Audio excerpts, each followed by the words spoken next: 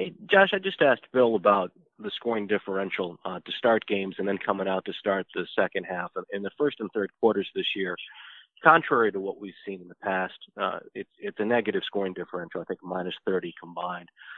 And during the bye week, I mean, how much time did you devote to studying that particular facet in addition to everything else that you're trying to improve upon? And what are some of the factors that you as a play caller consider that are important to a strong start to a game, but also coming out in the third quarter?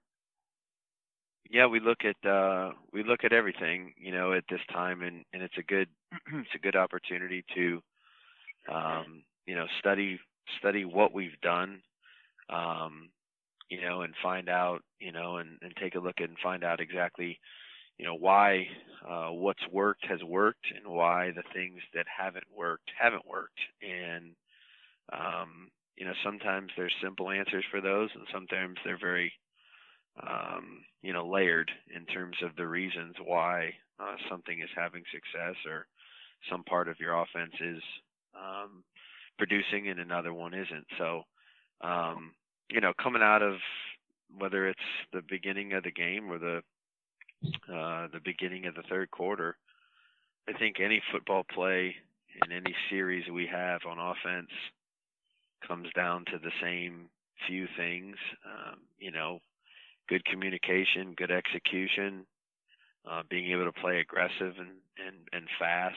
So that always means we know what we're doing, and we go out there and we do it at a high level, and we do it with great consistency across the board, because it obviously takes 11 guys, doing the right thing on each play in order for us to have success. So, sometimes there's some schemes that maybe we have tried that haven't been working out as well for us the first part of the year, and you do less of those. And sometimes there's some things that you're close on that if we would just make one adjustment or one correction and do one thing better on it, then the play, will be more productive. So I think you got to balance it out.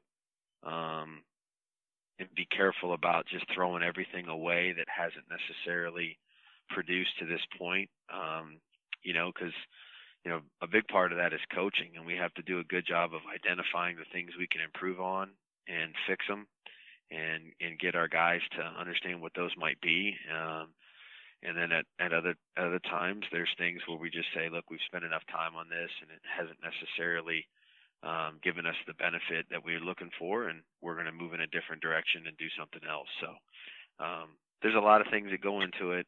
Certainly I can do, it starts with me. I got to do a better job of finding the right things to do and making sure that we're doing the things that we do best. And the guys have confidence in that we can go out there and execute at a high level. Thank you. Next question will be Chris Price, followed by Mike Petraglia. Hey, Josh, I wanted to get your take on the Jets this year. This is your first crack at them. I was wondering what stood out about this defense to you above everything else to this point in the season. Yeah. It seems to be the same challenge each year when we play them. Todd and Casey do a great job of, getting this group to play real physical up front. They challenge you with, a lot of 8-man fronts. Jamal Adams is down there near the front quite a bit, and he does a lot of things that are disruptive to the offense. They're fast at linebacker. They're stout up front. They got some really good players, Williams and McClendon, really do a good job in the running game of resetting the line of scrimmage. They change up their blitz patterns, and they're going to challenge you to pick up blitzes on all three downs. And they're excellent on third down, excellent in short yardage, excellent in the red zone. And they've created a lot of negative runs and turned the ball over. So it's always a huge challenge to play a division game on the road. They certainly know us very well. And so there's, the familiarity, of playing them twice a year for a while, with Todd there. Certainly, that can help, but it also makes it more difficult because they know us as well. So big challenge for us, very physical group. we're going to need a great week of preparation here coming off the bye, and we expect this to be a very difficult task, and we're excited to start our preparation with our players. Thanks. Next question, Wagner, followed by Evan Lazar. Go ahead, Mike. Thanks, Stacy. Josh, good morning. I wanted to focus a little bit on the red area offense. You guys have always been very efficient. Last year, I think you finished at 60%. This year, you're actually above that at, I think, 65%, something like that. How important is it to be able to run the ball in the red area, and how does that usually translate to success? I think it's important to, have positive plays in the red area. Run or pass doesn't necessarily mean that you have to be married to one or the other. And certainly you want to have some balance in your offense in every phase that you can. But I think the most important thing is really having positive plays in the red zone. And what I mean by that is sometimes some teams don't let you really run the ball very easily because of the scheme that they choose to play or the pressure that they try to apply, at the line of scrimmage. So, as much as you can, you try to make sure you're running a good, solid play that we can execute and gain yards and move the ball towards the goal line. And again, some teams make that more difficult than others to run it on an every play basis based on their scheme and what they do. And most teams try to avoid having you run the ball in the end zone. I think that's a really common theme throughout the league is if people can, stop. The easiest way to run the score touchdowns is just to hand the ball to the back and let him run it in the end zone. So most teams really try to do a good job of stopping that, force you to throw it, where there's less space and everything happens much quicker down there in the red zone. So for us, it's been about positive plays. It's been about trying to move the ball forward, run or pass, and staying away from long yardage situations, which are very difficult to overcome with limited space down there. So Chad O'Shea does a really good job of really researching that each week, and our guys understand the targets that we're trying to hit on a week-to-week basis. And this week is going to be a huge challenge for us because the Jets are certainly one of the best red zone defenses in the league. So, we're going to need to do a great job with our preparation and our execution on Sunday. And if I could follow up real quick, Josh, the unit, how has it adapted in the red area without Gronk for the last several weeks?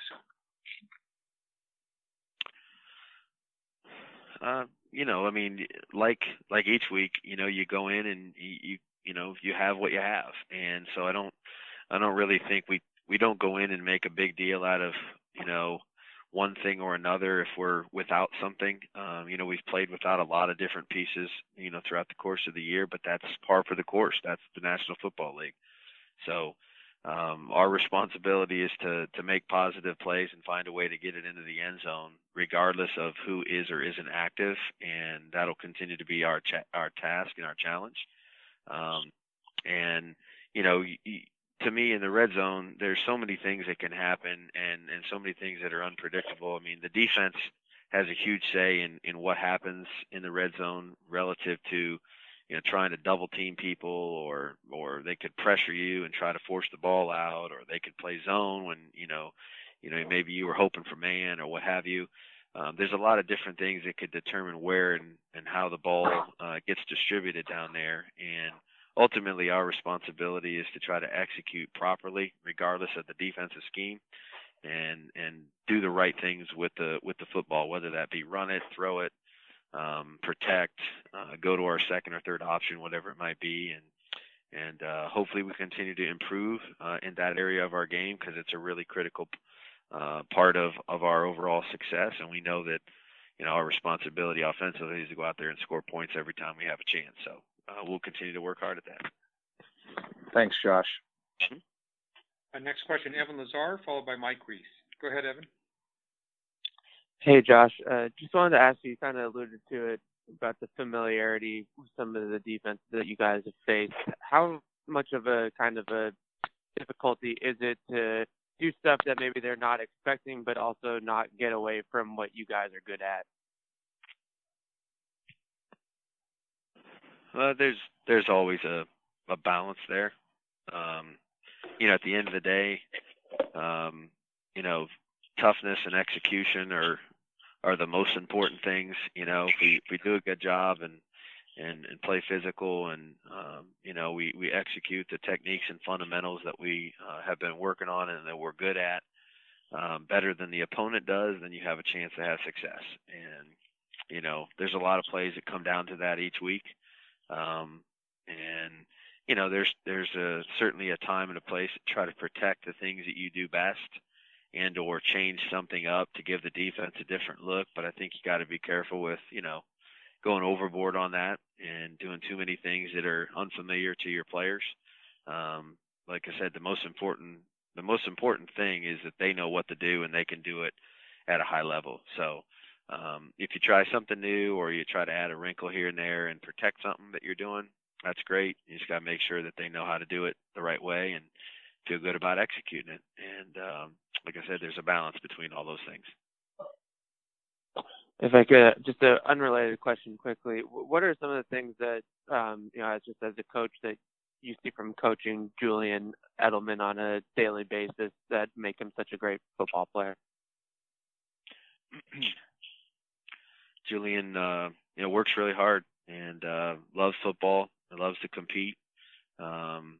Comes in every day and wants to try to get better at his profession and his job, and is really adamant about trying to go out there and improve and practices hard and really goes out there and competes whatever role we end up giving him. He serves a lot of those different roles on our football team, whether it be in the kicking game or offensively. And, we ask him to block, we ask him to catch passes, we ask him to, do a lot of different things here. And, he's always willing to take on whatever role we give him. And, we got a lot of those guys on our team, and we're thankful for that. Thanks, Josh. Mm-hmm. Next question, Mike Reese, followed by Nora Princiati. Thanks, Stacey.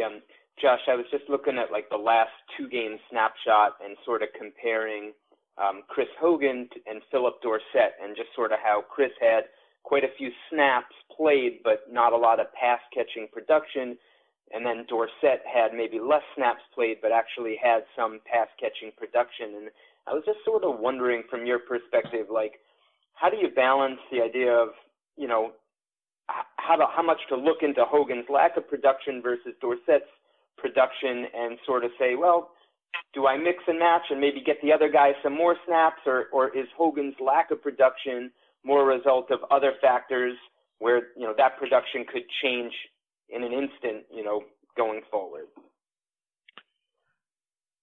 I think the biggest thing is the understanding of,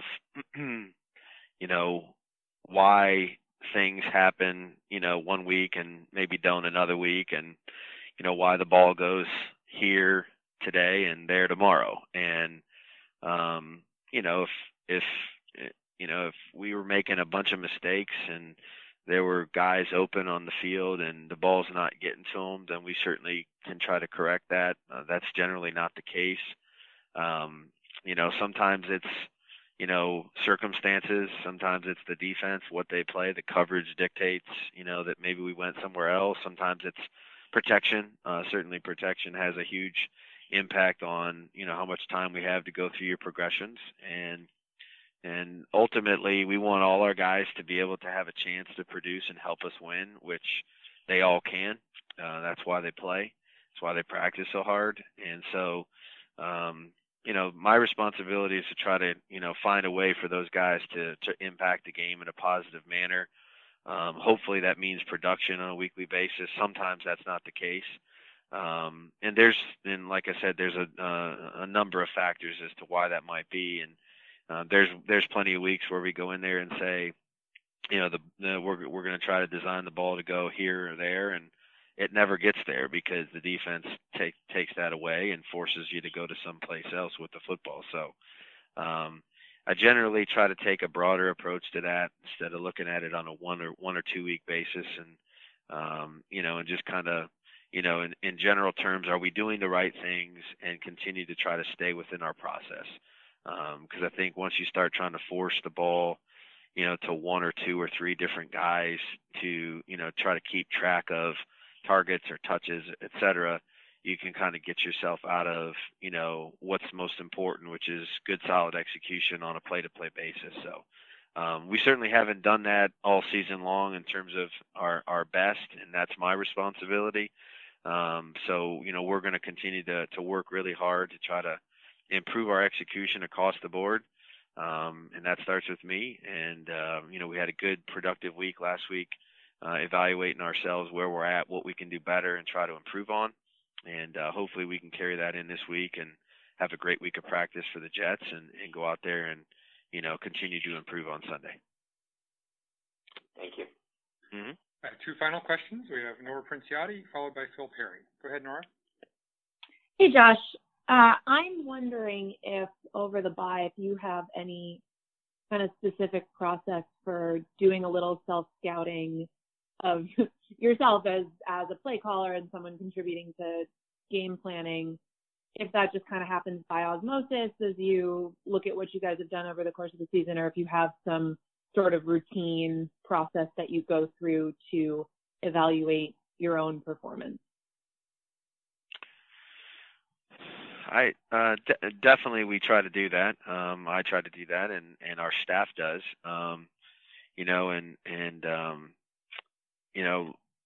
We all have a job to do, and we all can continue to try to improve and hopefully do our best work here coming down the stretch and playing games after Thanksgiving, which is always our goal. And I know there's areas that I can improve on and impact the game in a better way than what I've done. And our coaches do a tremendous job offensively, just speaking for our side of the ball, of evaluating a lot of different situations that they're responsible for during the course of the week. Chad with the red zone and Dante with the running game, short yardage, Ivan backed up, and goal line. Nick Haley does third down, and, Cole's working on the short yardage also. We have a lot of things that they're really tremendously involved with, and they help, educate me, not only during the bye week, but usually weekly on, what we've called any tendencies that we have that I can try to do a better job of fixing, and maybe some of the things that I need to call more or less or what have you. So I think it's a continuing education, throughout the course of the season. Your team evolves, hopefully you can evolve properly as a play caller and play designer, and then continue to try to give them the best chance to be successful on Sunday. But hopefully my best football is ahead of me as well. So pretty safe to assume that that's a collaborative thing that happens with you guys having a lot of conversations and going over what you've done and getting input. No question. They have a lot of say in what we do, and they've certainly earned that. They work tremendously hard at it, and one of the best things I can do is listen.